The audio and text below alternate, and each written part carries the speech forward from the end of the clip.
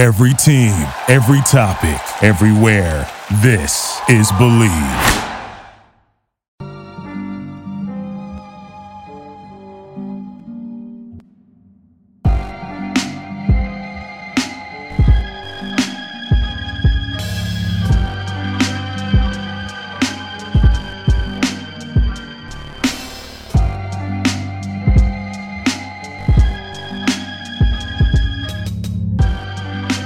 Hello and welcome everybody to what is now becoming a yearly tradition. This is our college football preview that nobody asked for and probably less people will even listen to, if that's possible. Joining me is my co-host, Stacy, at StacyPan89. Stacy, how are you doing? Very thankful that I have college football and football in general to distract me from other sports. So, yes, that is nice. It is a good thing. I am also thankful for that. Grateful, even, you might say. We are joined, as we were last year, by friend of the pod. His name is Kurt Schultz. Is it Kurt Schulte or Schulte? Schulte. Schulte. That is at Kurt_Monk on Twitter. Kurt, how are you doing? I'm doing fantastic. Not really, but it's been an awful week because cold weather in Atlanta doesn't mix. So I believe that. It was 15 last week. Pipes burst all over my apartment complex. Thankfully, I didn't get the worst of it, but there you go. At least for your sake, I can't believe that the cold weather in Atlanta is as bad as the cold weather up here. So it's not. We're not prepared for it. That's true. It was 55 here in Connecticut. So well, yeah, it was great. It was beautiful today. It's supposed to cool down again tonight. So it was just the holiday weekend was horrific. But both games are played. Well, one game is being played in a dome, and one game is being played in Arizona. So I don't think weather's going to be a big factor. No, I suspect weather will not be a big factor. And two, what we're going to discuss again is the college football playoff. So I have no idea how you guys want to start this. So I guess we'll just start by talking about stuff. You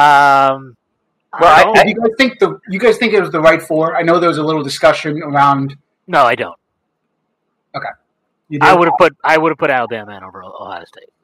Okay, all biases aside, if that's possible. Or? I don't see how that's biased. Who did Ohio State beat? What did they do? I mean, they played one game all year and they got their shit kicked in. They beat Penn. I mean, besides Ohio State, their best win was equivalent to ours, essentially. Yeah, and Penn State sucks. And the thing is, if Michigan lost by 3 touchdowns, I promise you, there's 0 chance Michigan's getting in. There's no chance. That is, I think, a good point. Over Bama, you're saying, right? I think two things for Notre Dame that put 2 things for Ohio State that put them in over Alabama for me. Notorious Alabama stan in myself. I think the win against Notre Dame helped. Notre Dame surging late in the season helped. And then, obviously, the Penn State win is better than anything Alabama had. Now, on paper, obviously, they probably would be the best, and they probably would be only a 3-point dog to Georgia.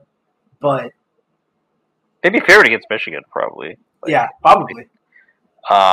I mean, I think the real question, though, is, I mean, Sean, do you think Ohio State's worse than TCU?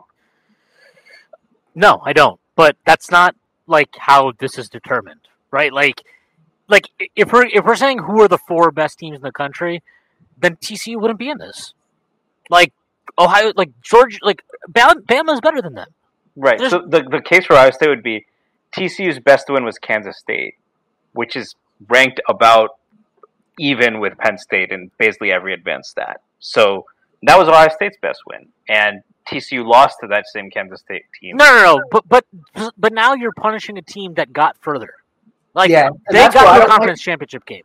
So, and especially with how 2014 ended, you would have lost all credibility in the college football playoff, in my opinion, if you punished the Big 12 for not having a championship game in 2014 and then punished them in 2022 for having one, when the only reason they have one is because they missed out in 2014. It is a weaker Big 12, though, right? I mean, it is not was down. I agree to a point, but it's also like sometimes you just got to respect the play on the field. Where they played like 9 games in a row. They didn't have a bye week since the 17th. I think they're a lot better than a lot of people give them credit for. Are they a top? Yeah, they probably won't beat Alabama on a neutral site, but not many teams can. And it's like, okay. Like, this is my thing. I don't think you should be allowed to be in the playoff if you didn't make your conference championship game. Like, so if that was the argument against Alabama, I'm fine with that. But that's obviously not the argument. The argument is just like, Ohio State has 1 loss, Bama has 2. That's it. That's the only argument. And that's an argument I'm okay with, because if you lose twice, then are you really the best team? I think you're better than Ohio State. Ohio State played They played nobody. They played absolutely nobody. They got they didn't just lose. They got destroyed at home. They lost by 3 touchdowns plus a point at home by a team that they fucking were favored by 9 points on, that they spent an entire year talking about, we've got to hear all this shit. We're fucking been preparing, blah, blah, blah. They've got, God knows what they've got. Marvin Harrison Jr., who apparently is the greatest wide receiving prospect of all time. C.J. Stroud is going to be a top 5 quarterback pick. Blah, blah, blah, blah, blah. 5 stars that only compare to Georgia and Bama. And they got their shit kicked in. There's no argument for them. I'm sorry. Like, Alabama lost twice. Alabama lost to Tennessee, who, I think it's obvious Tennessee at the end of the year without, what's his name? Hendon Hooker. They were not as good as they were when they played Alabama. Okay? And they lost by what was it? 3 points? A crazy game that probably, they missed the field goal that would have won it. They also had 2 drops on the. So I think we all agree that Ohio State probably, Alabama was the better team. Ohio State only got in because they had 1 loss. And honestly, with a 4-team system, let's be honest, this is a 2-horse race for the national championship. This year it's Michigan and Georgia. I am going to blame you if we lose tomorrow. Absolutely. Even if they lose tomorrow, he might still be right. Even if Michigan loses tomorrow, he might still be right. Or if Georgia loses tomorrow, he might still be right. Because if TCU wins on a last-second field goal, a la fire drill, what they did against Baylor, are you going to look at your arguments coming up to this? Are you going to look at the stuff we said and said, you know what? We were wrong. No, we're not going to say that. Because the points I'm going to make about TCU's defense being very aggressive against the run, how they handle, baiting you into gaps and then closing with their linebackers. They got talented linebackers. They got corners who aren't afraid to be corners. And I don't think Michigan can really take the top off them over the secondary. And if they can, then, I'm wrong. And it's a 30-point game at halftime. I have a very basic thing. I think the Big 12 sucks. I don't respect any team in that conference. I don't respect any defense in that conference. I don't care what they do. I don't care how talented they are. Nobody in that conference can defend. Who was the fucking guy that Ohio State hired?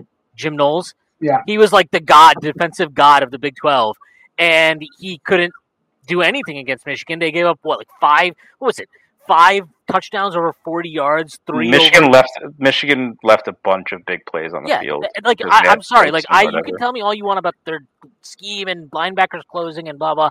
I don't respect them. I don't think it matters that I say that, because guess what? Nobody. I promise you, 6 people are going to listen to this podcast, and 3 of them are sitting right here. I'm sorry. I don't respect the Big 12 as a conference. I haven't respected it as a conference for years, because every time they get somebody into the college football playoff or the BCS championship game or whatever the fuck it is, all that happens is they go there and they get 55 hung on them every year. So I'm looking at the playoff. So since the playoff started, the Big 12 has not had a finalist. The Big 10 has not had a finalist besides Ohio State. So in those games, it does seem like, even when Oklahoma is one of the elite teams, they've struggled with that. And you saw that they lost their coach. He did the same thing at USC, right?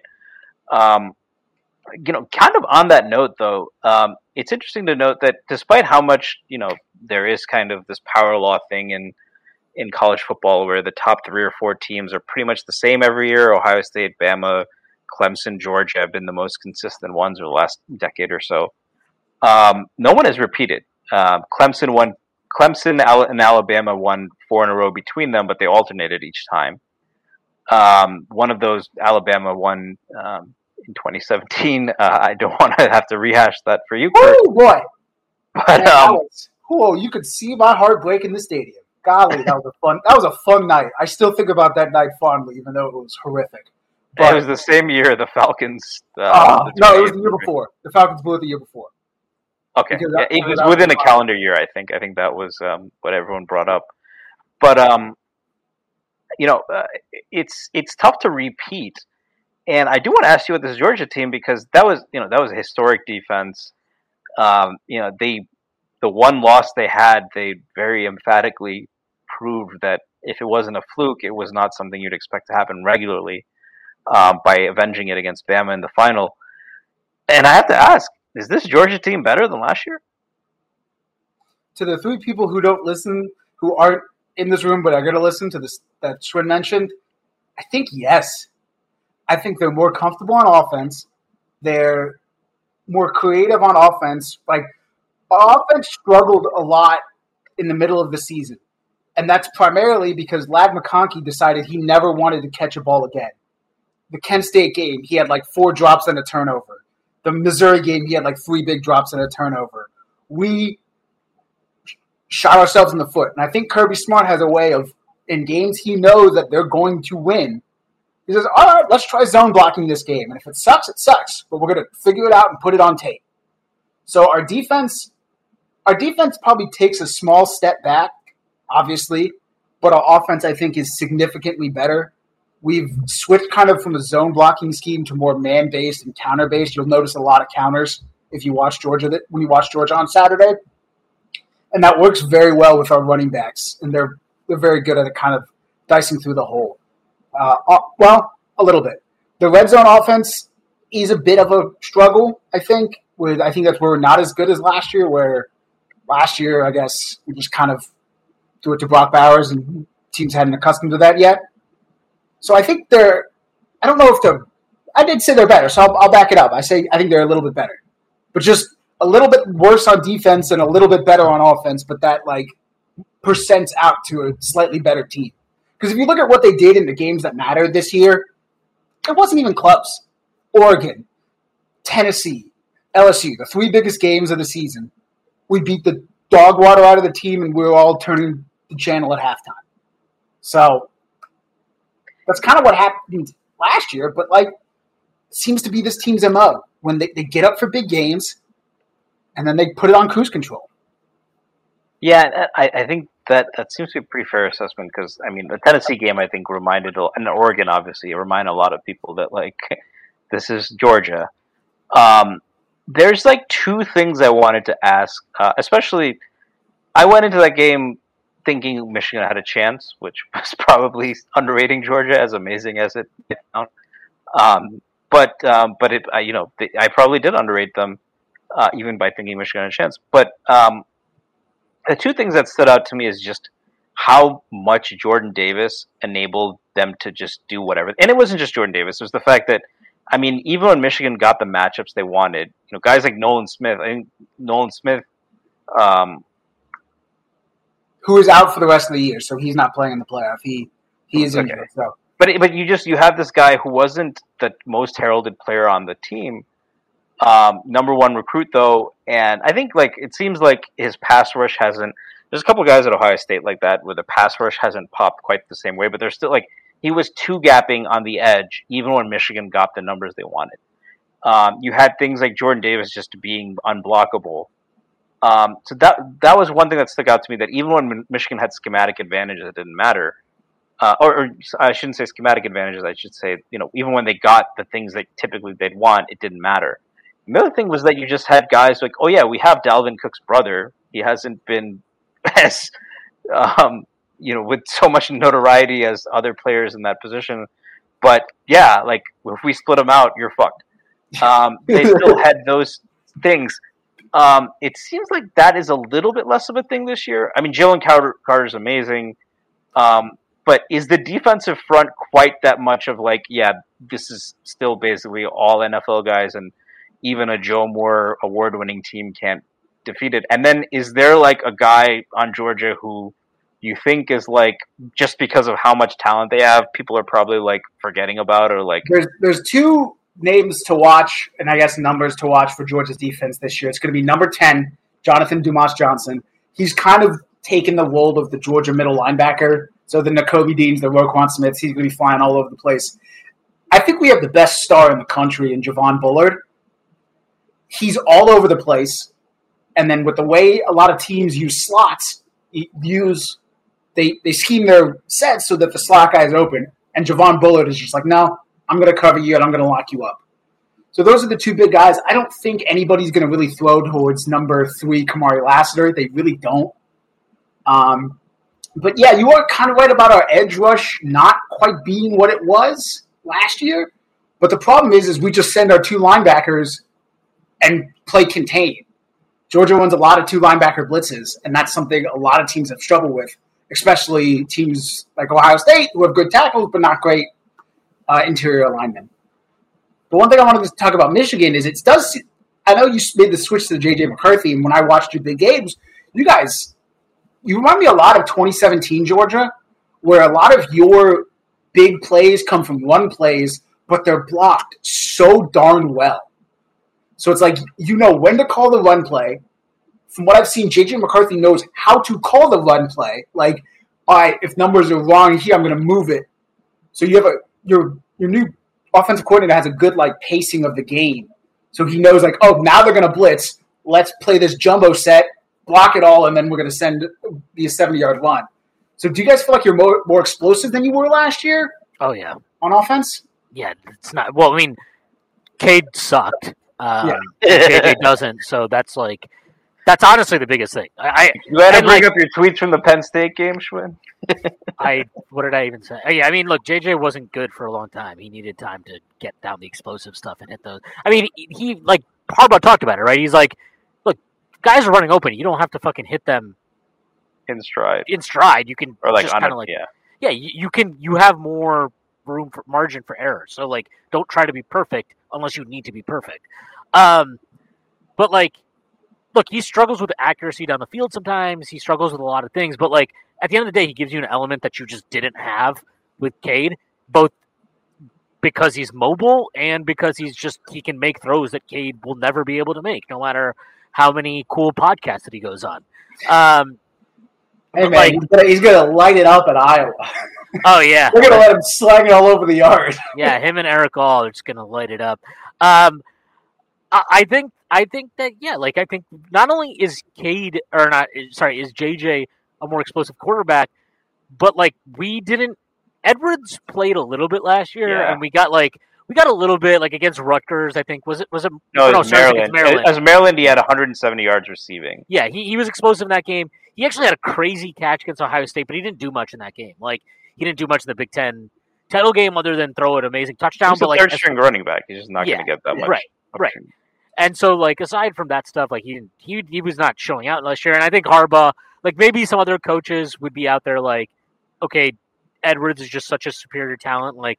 I know that Haskins and Corum have superiority in terms of, seniority, but this guy's such a talent. They're pretty fucking good. They are. But let's be real. That guy, I think there are coaches that would have put him on the field more than Harbaugh did. But I know that feeling. We got a couple freshman, sophomore running backs that are give them more carries, and that was when our offense started getting better. Dacian Edwards and Branson Robinson, we gave them more carries, and boom, our yards per rush went up. Right. Or it's having a young player who gets 15 assists one game, 36 points the next, and he's going to go back to. I'm so glad I haven't been paying attention to the Knicks this week because it seems like it's a disaster. Yeah, it's great. But I just think the fact that Edwards, obviously it sucks not having Corum, but I will say this, Corum, and he's had big runs, but he's not explosive. He's not a 4-4 guy. Yeah, he's not going to get on the open field and just once you're out in the open field, it's not well, good luck. Now nobody's catching him. Edwards is one. I mean, you saw that in the Ohio State game. As soon as he hit the hole twice, it was over. That was it. We saw it against Penn State. We've seen it in a bunch of games this year. He's just a fucking specimen. And on top of the speed, you started seeing flashes of vision combined with power. And you're talking about a guy who looks look, I'll be surprised if by the end of next year you're not talking about him as a day one pick in the NFL. He's that talented. I agree. I think he's really special. Especially with how important pass catching is. I think Curtis Samuel, like he reminds me a lot of Curtis Samuel. I think he's a little bit better of an interior runner. I think he's a better interior runner. I would see him as a running back in the NFL, but he can do a lot of the same things that a guy like Curtis Samuel does. Where, like the fact is, that as a running back, if you really want to add that kind of value, you need to be able to run routes. He runs routes like a wide receiver. He's got great hands. I think one interesting factor is that is a weakness for TCU. Is that their linebackers are good against the run. They're very good at getting downhill. But when it comes to defending, a guy like Donovan Edwards or, Colston Loveland or one of Michigan's tight ends, they're going to struggle. But, one thing is Edwards against Ohio State, what was really incredible about just how badly Michigan dominated Ohio State was Edwards had basically one hand. He could only run like the bash play because his other hand was just useless. He had a big club. That club has been downgraded to a wrap. Does that mean he can be involved in the receiving game? I mean, Michigan has strategically dropped clips of him catching passes, but can he be the same kind of dynamic receiving threat? Is going to, like, if he is, it really seems like that Michigan just can submarine that TCU defense. But I think you hit the nail on the head in terms of the explosiveness. Like, those are the two big things.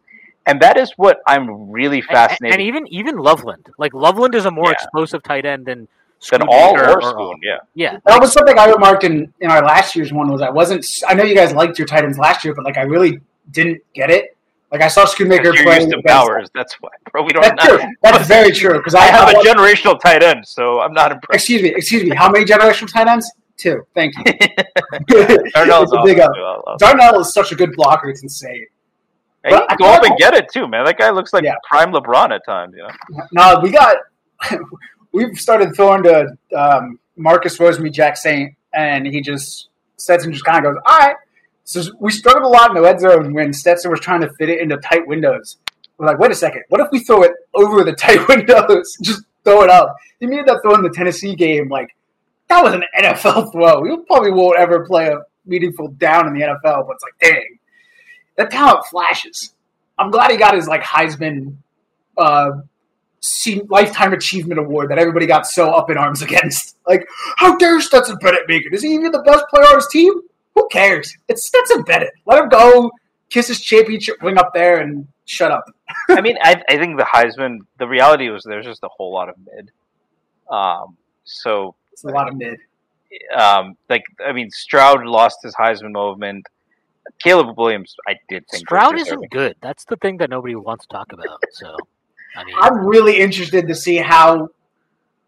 I'm curious to see if Jalen Carter is going to pick him up like a little boy, like he did Jane Daniels. So Stroud is mobile in terms of extending plays. He's got a cannon, and he's accurate, but he never runs with the ball. No. And if you fuck with his first, like, Jesse Minter's a terrific defensive coordinator, but the number of times when like Stroud's first read was gone because Michigan dropped a guy into coverage, and like if Jesse Minter can do that, and I will say I think he should have won the Burroughs Award. I'm not minimizing him, but I have to think the combined duo of Kirby Smart and Will Muschamp are going to be able to confuse him a lot more than that. We could talk about that game a little bit. Like, when I look at, I think that there's a lot of Ohio State fans who feel that the Michigan game was a bit of a fluke. Michigan hit a lot of big plays, but for a half, Michigan had 5 rushing yards in the first half. The reason for that is Ohio State was loading the box and often playing cover 0. Michigan hit 2 big plays in the first half, and they hit a few more in the second, and then even in the run game, they missed opportunities to hit the big plays in the first half. So I think, like, if Michigan and Ohio State played again, and the reason I bring this up for your game is because I think Georgia is more talented than Michigan, but stylistically there are similarities, right? You love to go heavy, bruising offensive line, a quarterback with mobility. I don't know if you like to run Stetson on, design runs as much as Michigan does with JJ in big games. It's more of a scramble. Yeah, like I so. think the difference. But to be fair, like it's not like they were running JJ a shit ton against. No, Ohio but State, Michigan's. I mean, this is what Michigan's going to face with TCU, right? If you run your QB 5 or 6 times, that can be enough just to keep that defensive end from crashing, right? To give you that man on man. That's all you need. It's not really about how many yards JJ gets. It could be 5 for 27, but if that opens up the big plays. But what I want to bring it up is I think where the game really, like, if you tell me 45-23, what part of that is going to change? I think the 23 would change. Because Michigan won on third down on defense. Ohio State put up 492 yards. So it's not like they were struggling to move the ball. But what a lot of Michigan bloggers will bring up, and there's some truth to this, is that Ohio State is not meant to be we're going to run it at you on 3rd and 2, and it's coming, and you're still not going to be able to stop it. They get chunk yards, they get chunk gains in the run game, because you have to play a light box. You cannot play a heavy box against when you're dealing with Marvin Harrison and Ibuka and all these guys on the outside. I always play a heavy box against your mom. Wouldn't she bring the heavy box? I think one thing they're missing, and that's fine because we don't do it a ton. But go ahead. So what I'm saying is, like, if we were to play them in a rematch, and if I'm extrapolating to Georgia, I wonder if some of that short yardage success that we had against them was randomness, and it wasn't because they did throw the ball sometimes, and they had a couple of Michigan defended well, but they had a couple of plays that the great receiver might make a catch there. I do wonder how much that high variance stuff could play in their favor in a rematch against a team like that. I mean, look at what happened in our most recent playoff rematch. Georgia got boat raced in the SEC championship game. Right. Came back and it was a 4-quarter battle until Georgia opened it up in the end of the 4th. So, I'm not obviously discounting Ohio State's a good team. They're probably top 5 in the country. I discount them. Yeah, you guys are haters, and I just genuinely don't think. But I'll show this to you. I'll say this: they're not physical. They're not physical on either side of the ball. The fact that they like you said, how did they stop the Michigan run game? It wasn't because they were beating us up at the line of scrimmage or their stunts were so good. No, it was because they literally were playing cover 0. They had 9 guys in the box. They were selling out to stop the run. They're not a physical team. They're not physical on either end of the ball, on either side of the ball. But on offense, would they That's my question. Would we be able to stop them on third? Yes, because I'll tell you exactly why. I'll tell you why I think this. Last year, okay, when we played them, it was so snowy. You can't judge a team when it snows because football is, it's meant to be played in only sunshine and fucking perfect weather. But what was the difference, right? We forced them into a bunch of 3rd and longs that they converted, not because CJ Stroud is some amazing because you can go back and watch the highlights of that game. There are 4 or 5 catches in that game that are just complete bullshit. Oh one my was God. Smith-Njigba caught it off the ground, it literally bounced. Didn't they have 2 top 10 wide receivers get drafted? Jackson Smith and not Olave. Yeah, they had the rookie of the year, presumptive Garrett Wilson, and Olave. Yeah. And obviously Jackson Smith-Njigba, who's probably going to be a top 10, top 15 pick or something this year. So they were fucking loaded. But my point is, you look at those plays that he was making on 3rd down, right? Whatever the distance, it didn't matter. 3rd and short, 3rd and medium, 3rd and long, 3rd and forever. All those plays are not like CJ. They're not look. I'm a Bills fan, right? So I see Josh Allen make throws on 3rd and 18 that are just they're actually him creating the play out of his ass. It's he scrambles outside and just guns it between 3 defenders. Nobody can make that throw other than him or something, right? The plays that CJ Stroud was making were not plays that you're wow, no other quarterback can make it. It was wow, look at this receiving talent. These guys are making crazy plays under tight coverage with balls that are being thrown over their head, whatever, it didn't matter. This year, okay, he doesn't have 3 absolute stud receivers in that game, right? Because Jackson Smith-Njigba doesn't play. Marvin Harrison Jr. is an absolute stud. I think, what's the other guy they had? Ibuka. I think I said Njoku, thinking same state, wrong sport, wrong league. But he is really good. I think he might end up being a 1st-round pick, but he's not at that level yet, right? No. But he's really good. I think he would probably be maybe our best receiver, definitely our 2nd best receiver. So he still had really good receiving talent for the college level. Okay, and going into that game, let's go back to before the game happened. Going into that game, before the game happened, every Michigan fan, every neutral, every Ohio State fan, whatever, the biggest worry was like, okay, Michigan's defense has been good, but can they contain Marvin Harrison Jr.? Can they contain this explosive Ohio State offense? Only after the game happens, they didn't have Jackson Smith and Jigba, and that's bullshit. Okay, and it's not like in Harrison they all produced. Like right. The yardage were there. And the big thing is this, okay? On third down is inherently a down. The best defensive coordinators. It is indeed a down. Thank you. Yeah, and the best defensive coordinators, they are going to take away what you want to do on third down, right? Like, the Bills have one good receiver. They have Stephon Diggs right now. He's the only guy that can separate one-on-one. Guess what happens on third down? Bracket. He'll get a third guy over the top. So it's like, okay, Josh, go throw to Gabe Davis. Go throw to fucking Isaiah McKenzie. Go try to run past 16 guys and get 5 yards. Doesn't matter. Dawson Knox saved me in fantasy. Yeah, Dawson Knox. I need to give you some respect for Dawson Knox. I love Dawson Knox, but he hasn't been – it's not just his fault. It's scheming. But, like, the point is, right, teams take away what you want to do. Good teams, great teams, take away what you want to do on third down. That's something Kirby always mentions. Right. Like, and so Michigan was like, you can do – there's one time they got beaten third down, and that's because they sent the house and they got burned. Marvin Harrison Jr. scored a touchdown, right? Other than that, on third down, they were like, you can have your fucking bullshit tight end. You can have your second wide receiver. You can have your Travion Henderson variant coming out of the backfield. You can have whatever the fuck you want. We're not giving you Marvin Harrison Jr. And CJ Stroud, I don't care how talented the guy looks. I don't care about the numbers he puts up. He is a fucking idiot. He's not good. He's a 1-read, 2-read quarterback at most. And as soon as he feels any type of pressure, he gets out of the pocket, but he's not an explosive runner. So he gets out of the pocket. Now he's just scared. Yeah, he doesn't like to run. Which, if I had millions of dollars on the line, I might. But that impacts them. And so he does not make plays out of structure. Which on third down against a defense that is going to be coached up by Kirby Smart, you have to be able to do on money down. You have to have your quarterback either be able to stay in the pocket and take the hits, or he's got to be able to get out of the pocket and make plays out of structure. Either way, the guy needs to be able to sit back there for 3.5, 4 seconds, 5 seconds on a good down, on a lucky down, and take a hit and make a play. CJ Stroud has never shown that he's able or willing to do that in his career in college. Okay? And like, he couldn't do that against Michigan. I think Michigan's defense is really good. Georgia's defense is better. Like, they're at least more naturally talented. They've got better athletes across the board. But why would I believe you can do that against them?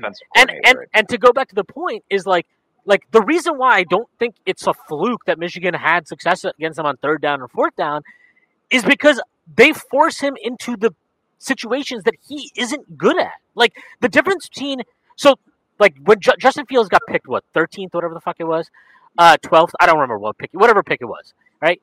But the difference to me between Justin Fields and CJ Stroud is you could shut everything down against Justin Fields on a play, and he'll get out of the pocket, especially in college. Now we're seeing in the NFL. Obviously, he ran for he's run over 1,000 yards, which is insane. He's also a tough son of a bitch, too. Right? Yeah, he's definitely tough. He's definitely tough. Definitely tougher than CJ. But like you can take everything away, and then he's like, okay, well, I'm going to get out of the pocket, and now you got to account for me. Are you going to play odd mirror? Are you going to have a linebacker in here? And even if you do, can he stick with me in open field? Probably not. And even if he does, he comes up. I can make a throw. Like, CJ Stroud doesn't do that. He's never done it, and he doesn't show it. And that, to me, is like the biggest difference between those guys as quarterbacks at the college level and prospects.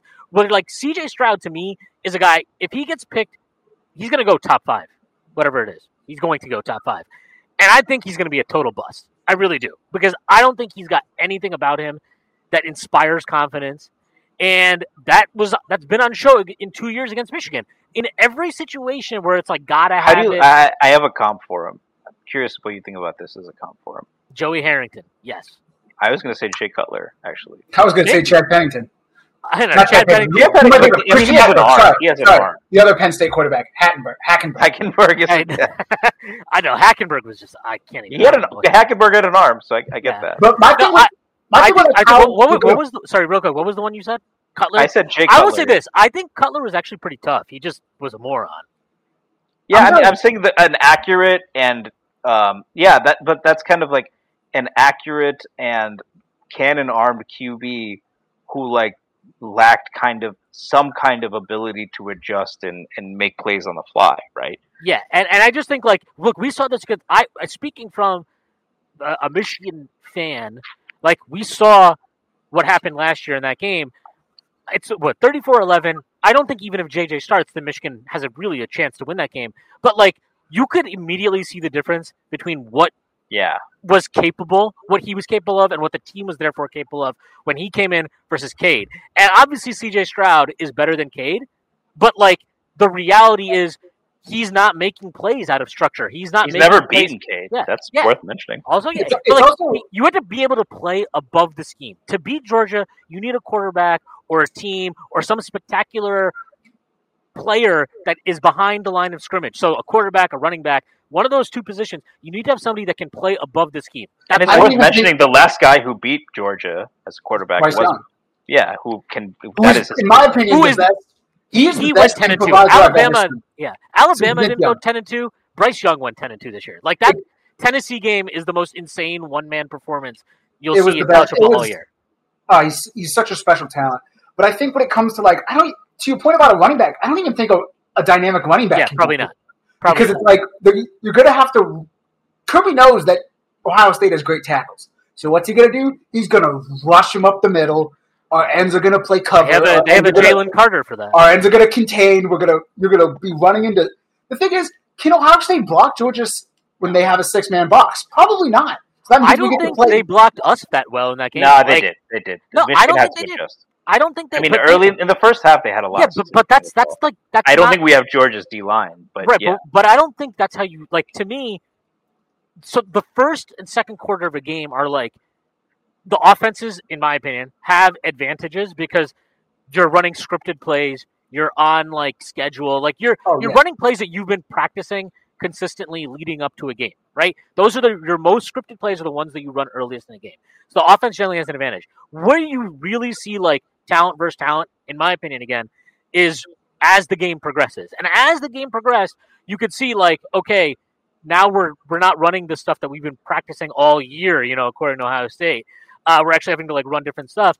And it's worth mentioning, Michigan didn't have their best defensive line player in that game. Yeah, he Mike didn't Morris play. was out.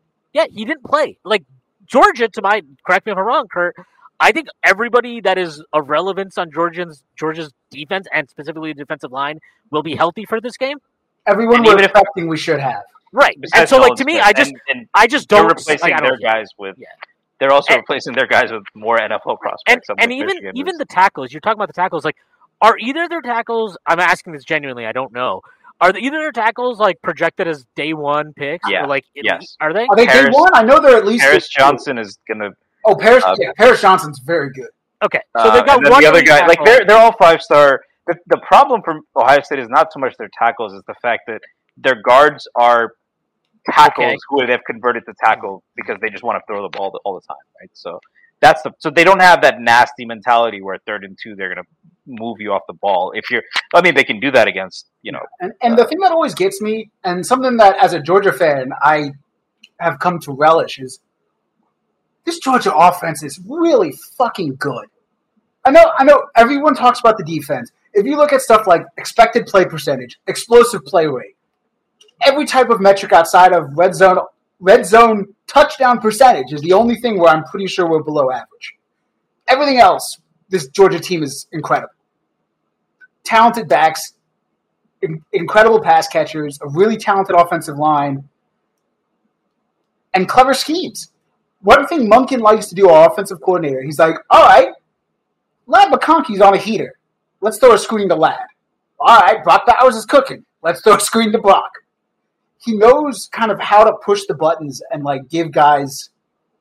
A lot of times on offense, we're better than you. Our guys are just straight up better than you, and we're going to show you. The NBA season is heating up, and there are still so many things yet to unfold. Can the Knicks get home court advantage? Who knows? Maybe. When I'm looking to get in on the action, I bet with DraftKings Sportsbook, an official sports betting partner of the NBA. New customers can bet just $5 pregame moneyline on any NBA team to win their game and get $150 in free bets if they do. Check this out. Right now, everyone can earn up to a 100% boost with DraftKings stepped-up same-game parlays. Go to the DraftKings Sportsbook app, Place a same game parlay and combine multiple bets like which team will win, total rebounds, and more. The more legs you add, the bigger the boost, the bigger your shot to win big. Download the app now, sign up with code TBPN, place a $5 pregame moneyline bet on any NBA team to win their game, and get $150 in free bets if they do. That's code TBPN, only at DraftKings Sportsbook. Minimum age and eligibility restrictions apply. See show notes for details. Really, I believe this. Michigan, I think, is a better team than anybody in college football other than Georgia and maybe Alabama. Like, I know Alabama went 10-2. I know they're like the worst Alabama team in I don't know how many years, however many years. They're still like, I still think Saban is Saban, and I still think they have enough natural talent. You give that Saban guy, is Satan, but yeah, he is that too. But like, you give him what a month to prepare for anybody, like he's going to be a problem. Yeah, I think that Michigan game is going to go very similar to how that Alabama-Cincinnati game went last year. Or even how we played in the Big Ten championship game, where it's like Purdue hung in, and then at the end of the day, like, you just have more in the bag than they have. I think as long as Michigan doesn't beat themselves, and they have not beat themselves all year, you know, they have not had games where they have. And that's something Georgia has done, though. That's where for Ohio State. So what happened in that Missouri game? Kurt? We've said all forever that Ohio State has no chance. If Georgia beats themselves, the Missouri game was actually like a maelstrom of issues. One, Missouri's defensive line is fantastic. We said this in the group chat earlier. I really hate when people other teams have players who want to go to the NFL too. That's what everyone said when we played Maryland, by the way. Exactly. So it's like Tagovailoa is a good player. I mean, sorry. I know Twin hates his brother to death, but no Tua slander. The guy's had 3 concussions. We're all praying for Tua here. That Missouri defensive line, and same with Kentucky. The guy was showing Kentucky film like it was a bad thing that Kentucky's defense has been one of the best in the last 5 years. Like, watch college football for fun and enjoy the players. Stop having too much of an agenda. So you're saying this team's bad, that team's bad. But like, it was Ladd McConkey couldn't catch a ball to save his life. That's when we actually changed to the counter run scheme over the zone counter scheme because we couldn't get separation on their D line. We had like 3 fumbles in the first half, and it was miserable. And then they also had a kicker who could not miss, and he hit like 3 from over 50. So like, they got a couple big plays, and then we stopped them, and then. Yeah, I mean, I just like the other thing with this game, and like, look, I don't know. I'm being completely honest here. Like, I have not bothered to do a lot of research on TCU. I'm going to be the guy that you just railed against. I don't care who TCU has. Exactly. Yeah, like but I just be honest about it. Yeah, like I just don't care. Like, I think Michigan should win that game. I think Michigan should win that game handily.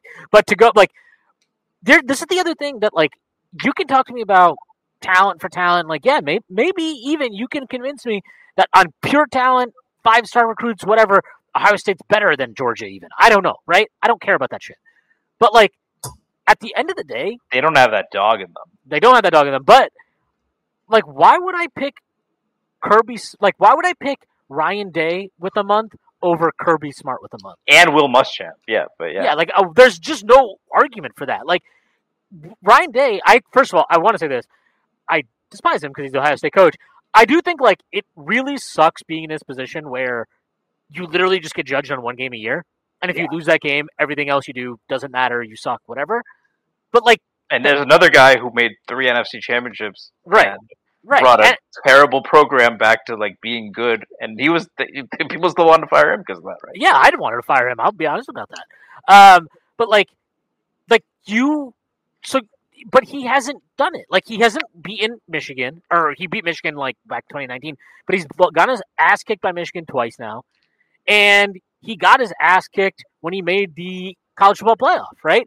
And then even last year, who did they play in the Rose Bowl? Was it? They played Utah. Utah. Like, people don't play, like, I don't think Olave and Wilson didn't play. But they still won that game. So like, it was a good. They won that game. They won that game, but it was dicey, and they took a lot. I think it was like 48-40. It was some crazy high scoring game. But the point is, like, he has not had a performance yet in a big game, really, since 2019 against Michigan, which I think everybody knew Michigan was going to get curb stomped in that game. Oh yeah. But like he hasn't had a performance since then from his team. He hasn't been able to get one from his team where you're just like. Not just do you win in a relatively big game, but it's a dominant performance. Like, because they also lost that Oregon game last year at home. Yeah, and then without even Kayvon Penn State, Thibodeau. yeah, and even don't Penn State, they Kayvon were Thibodeau. trailing in the fourth quarter this year. Yeah, and they were like, look at what's his fucking name? Their quarterback. I can't think of his name right now. Sean Clifford. Yeah, look at it. Like that guy is terrible Is as he a older quarterback. than Stetson Bennett? He might be. He's older than like Jesus. Okay, like this guy. I'm the same age as Jesus now. Yes. Yeah, that's Yeah, fucking yeah. special. You are. I do want to say one thing on the coaching when it comes to TCU. Again, you guys, college football is not about the X's and O's. It's about the Jimmies and the Joes. It's all about recruiting. And TCU does not have the horses in the stable to keep up with Michigan. I think Michigan's going to win that game and cover. I love the story that is TCU. I've also gaslit myself into loving them because I had to argue on their behalf over Alabama because God forbid I couldn't see another Alabama in the playoff. But they're a well-coached team too, so they'll give you fight. They'll give you hell against. I think it'll be a fun game for about half against Michigan, excuse me, and then Michigan. Wow. Sorry, it's been a long week, but then they're just going to put the pedal to the metal. I think that's going to be a fun one. I can't wait till we go to a 12-team playoff, though. 12-team playoff is going to be sick. Well, it's also it sucks to see how many teams don't play their best guys, and I don't blame, by the way, I don't blame any player for not sitting out. But if it's a meaningful game, maybe they wouldn't, and I think that's ultimately better for college football. Right? Unless you're Jackson Smith and Jigba. Oh, good Lord. I saw some stuff about him, that he's ducking Georgia. I'm like, he wouldn't do that. He wants to get paid like a top 10 player. I just think he doesn't want to get injured. That's all it is. I think he's definitely healthy. He just doesn't want to get injured. Which, hey, more power. Yeah. Shit, there's people that thought Corum would come back, and I don't think he should. So I don't like it. Yeah, I don't blame anybody for not playing these. But if it was a 12-team playoff, I think you would see more players play, and ultimately that's good for the game, right? So, yeah, and I saw a bit of bowl committee propaganda which said, we should have these bowls off campus. I'm like, fuck no. God, I would love a damn home playoff game between the hedges or in the big house or... Sorry, those are really two stadiums. Yeah, if you had to come up to the big house last year, and you would have, it was that Jordan Davis would have frozen. He's got a lot of rubber, man. 40 yards. That's my new You're telling me turbocharged Nakobe Dean wouldn't have hawked down that screen pass from halfway across the field? I don't know. He's it's noticeable that Jordan Davis has not been playing after the weather got cold up in Philadelphia. Maybe they need some time to get acclimated. Probably. I guarantee you Michigan would have won by 40 points if we played in South Bend. In South Bend, if we played in South Bend last year, we would have lost by 40. But getting back, so is there anything about Ohio State that does worry you? I think their defense and their ability to do turnovers. Because I know in that Iowa game they were not great on offense, but their defense, granted it's Iowa, so it's the sicko committee fucking national champion. So, sure, they're not a great team.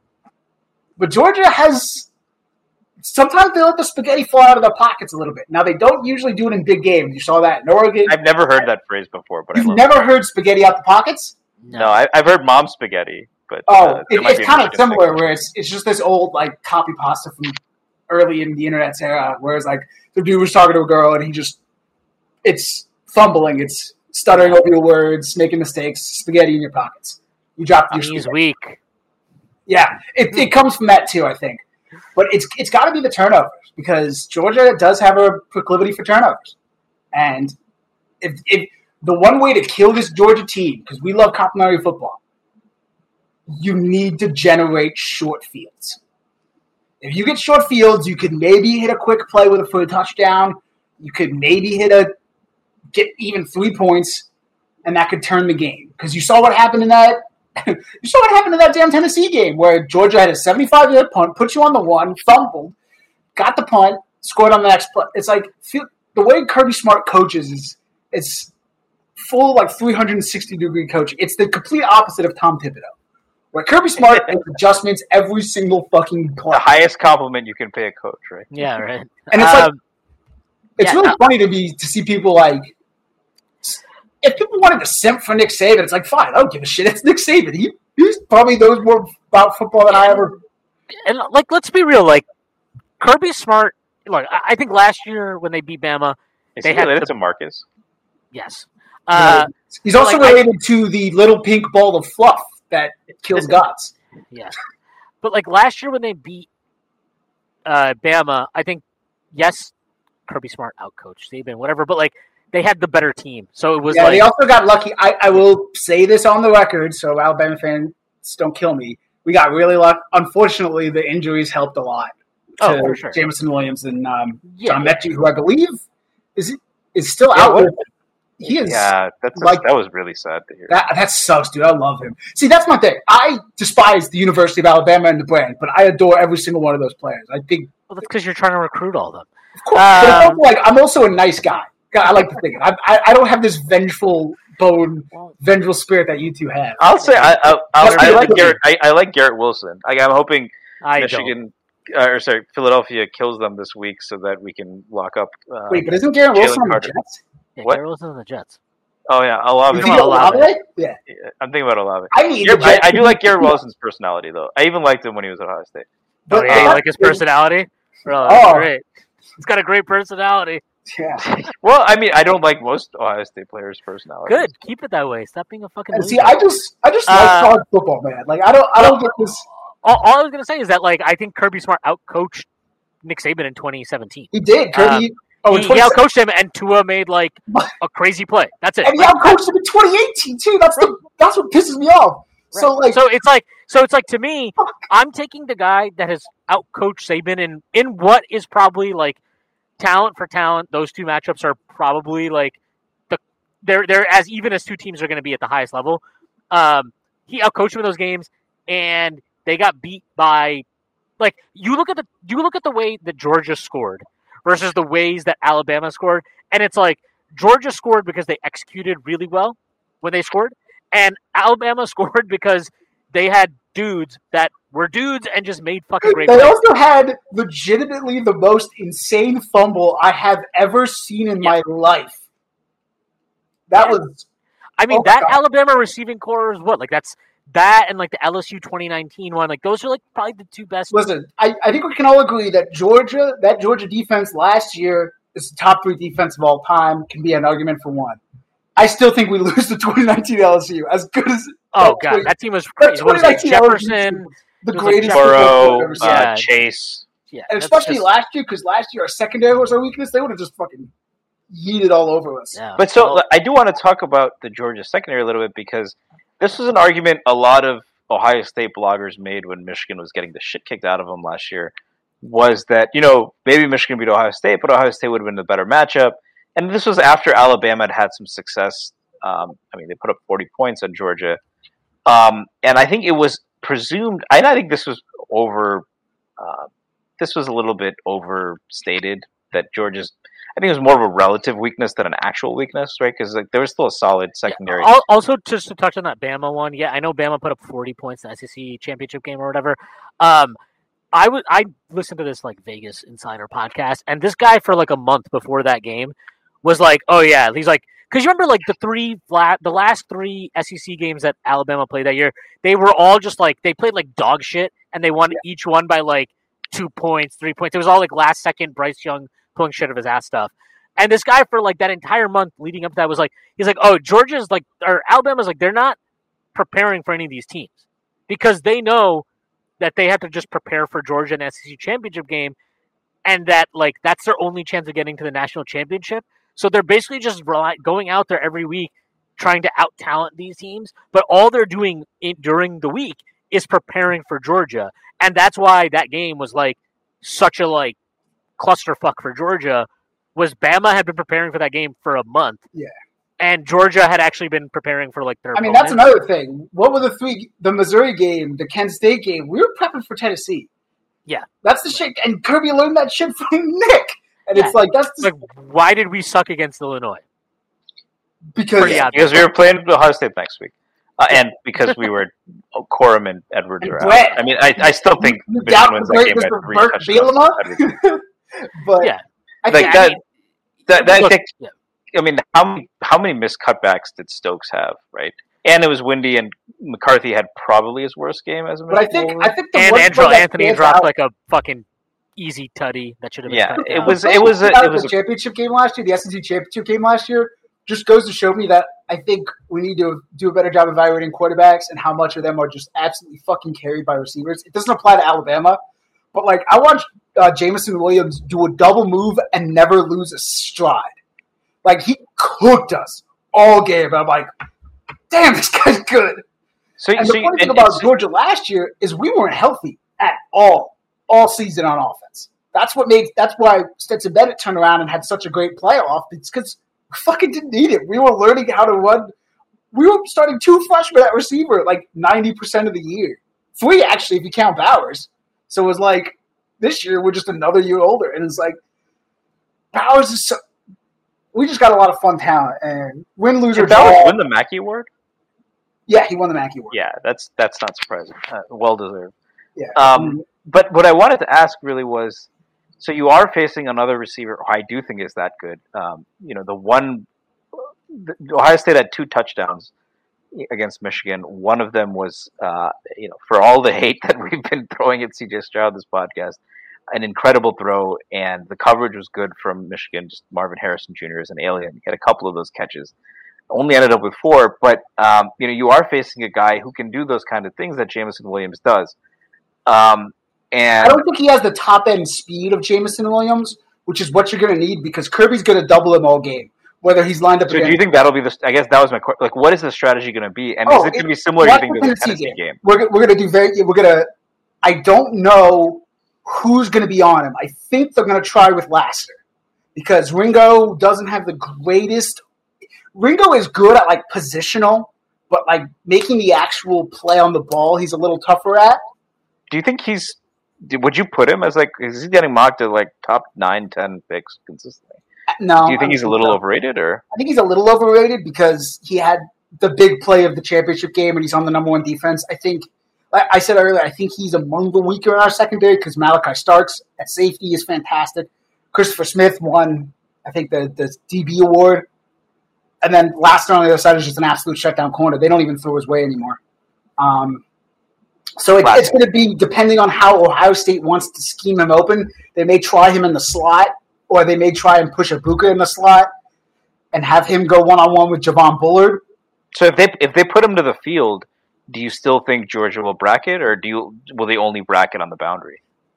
I don't know. I don't know enough about Kirby's tendencies when it comes to that stuff. I haven't followed like bracketing versus field or into the boundary. I just think it depends on a lot of like the situation of game speed. Like if they're playing on their side of the field, I don't know if we'll bracket as much as if we're playing on our side of the field. But again, he's a fantastic receiver. So if you try to push him towards the corners, he's just going to make an amazing catch on the side. But if you can't run, you can't beat Georgia. And I think that's something where I think without Trayvon Henderson, which one's hurt? Trayvon Henderson or Myron Williams? Both. Both are hurt? I don't know which one is going to be healthy, but both were hurt. Henderson's out. Henderson's out? I'm pretty sure he's out. I think Myron Williams is better, by the way. I think he'll play, but I don't know if he'll be 100%. And that's something. And he's a bit of a load. He's 225.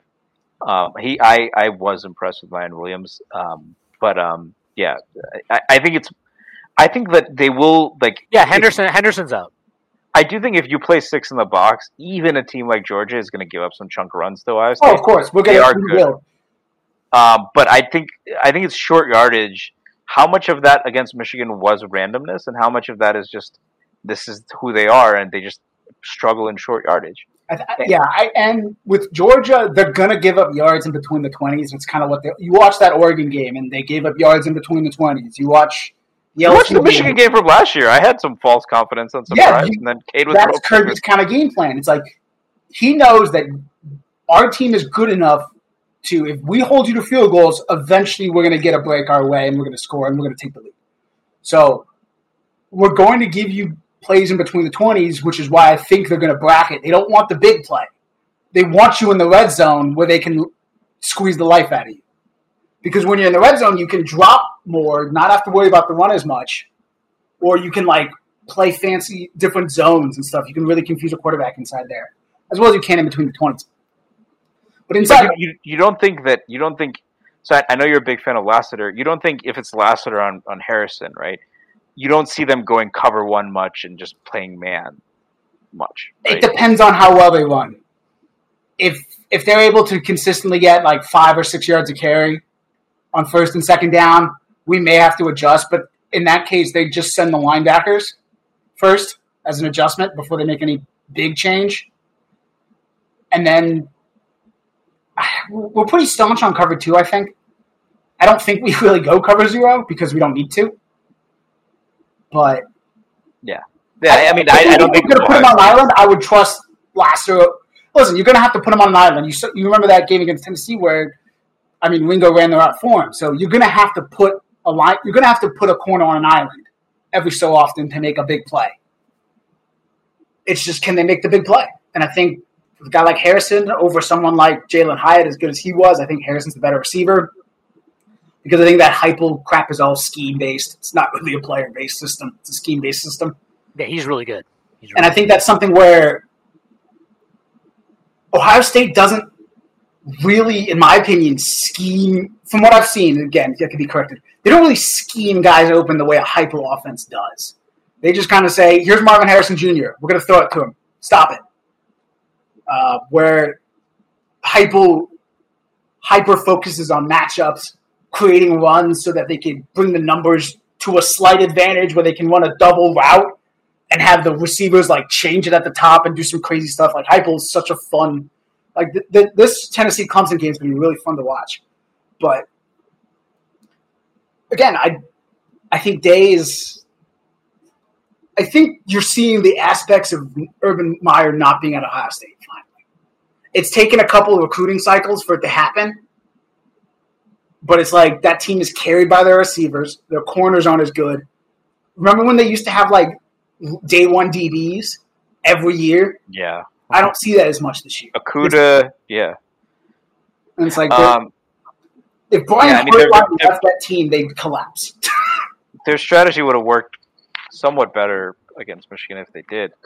So I mean, I think that as long as, you know, Georgia can win on third down, which I think we all believe they can. I don't really think Ohio State has answers on defense for them. I think Colson Loveland torched them, which does not portend well for facing Brock Bowers. And he was torching safeties. It wasn't like they were just putting linebackers on him or it was just a scheme win.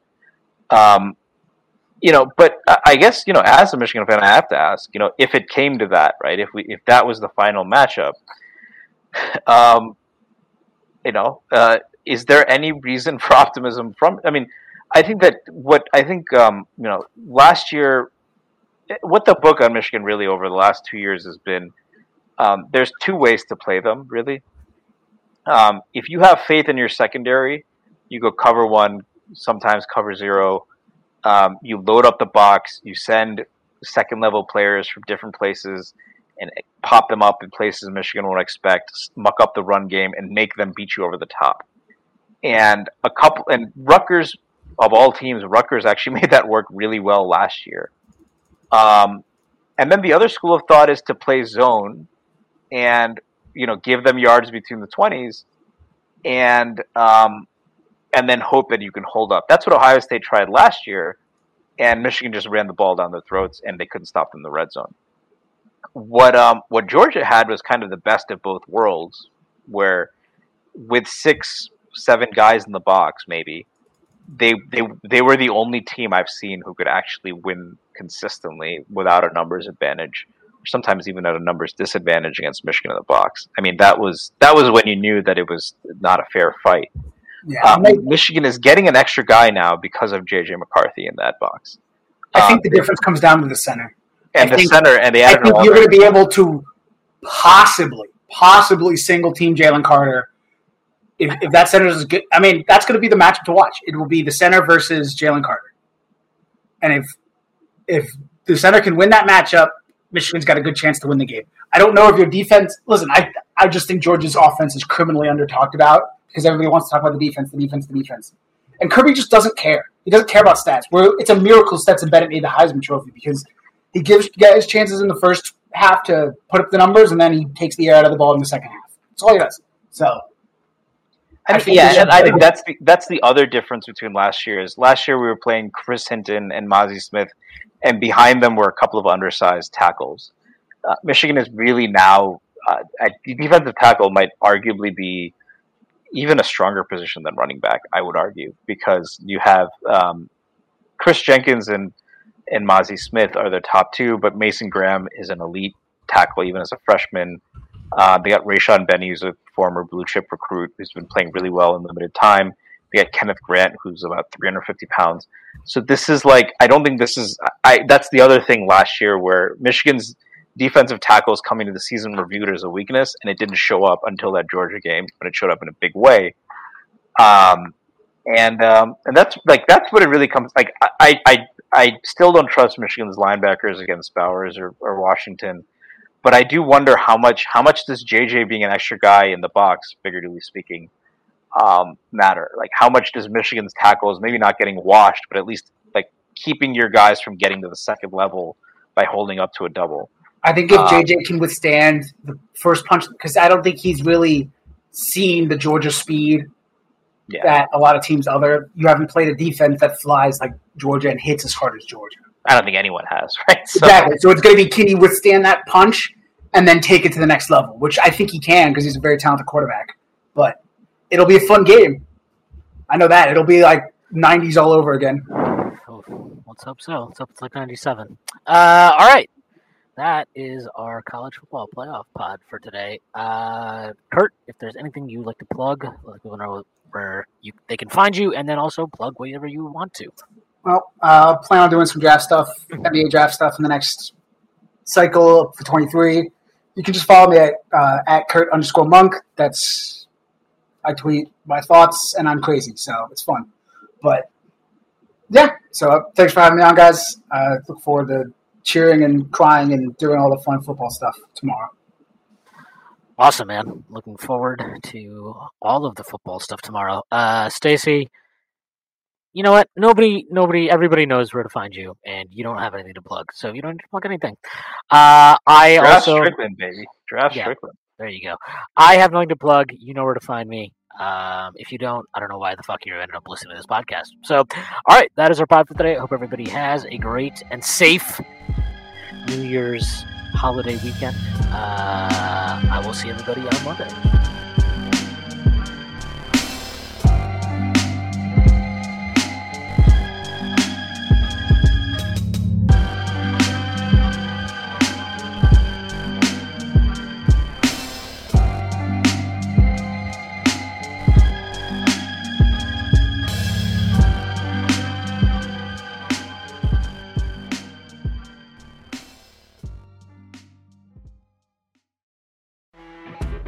You know when you're listening to a true crime story that has an unbelievable plot twist that makes you stop in your tracks? That's what our podcast, People Are the Worst, brings you with each episode. I'm Rachel. And I'm Rebecca. We're identical twins who love true crime cases that make you say, didn't see that coming, and we hate the people responsible for them. Listen to People Are the Worst now on Apple, Spotify, or wherever you get your podcasts.